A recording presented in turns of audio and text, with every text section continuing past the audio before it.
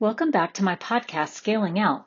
Have you read The Curious George children's stories by Margaret and H.A. Ray? George is a monkey that sometimes got in trouble due to his curiosity.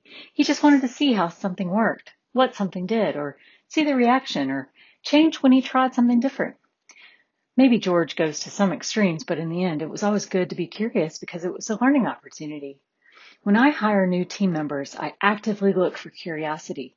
In testing, asking the "what if I do this" always ends up getting unexpected but beneficial results to improve the project. In development, asking "what could this do better, faster, or cheaper" helps return value to the customer faster.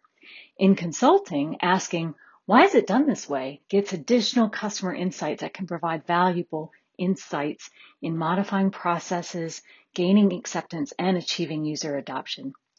With technology, in order to be curious, you have to have the tools which allow you to ask and answer questions. Sometimes this means having a widget that is very flexible and can be used for a variety of needs.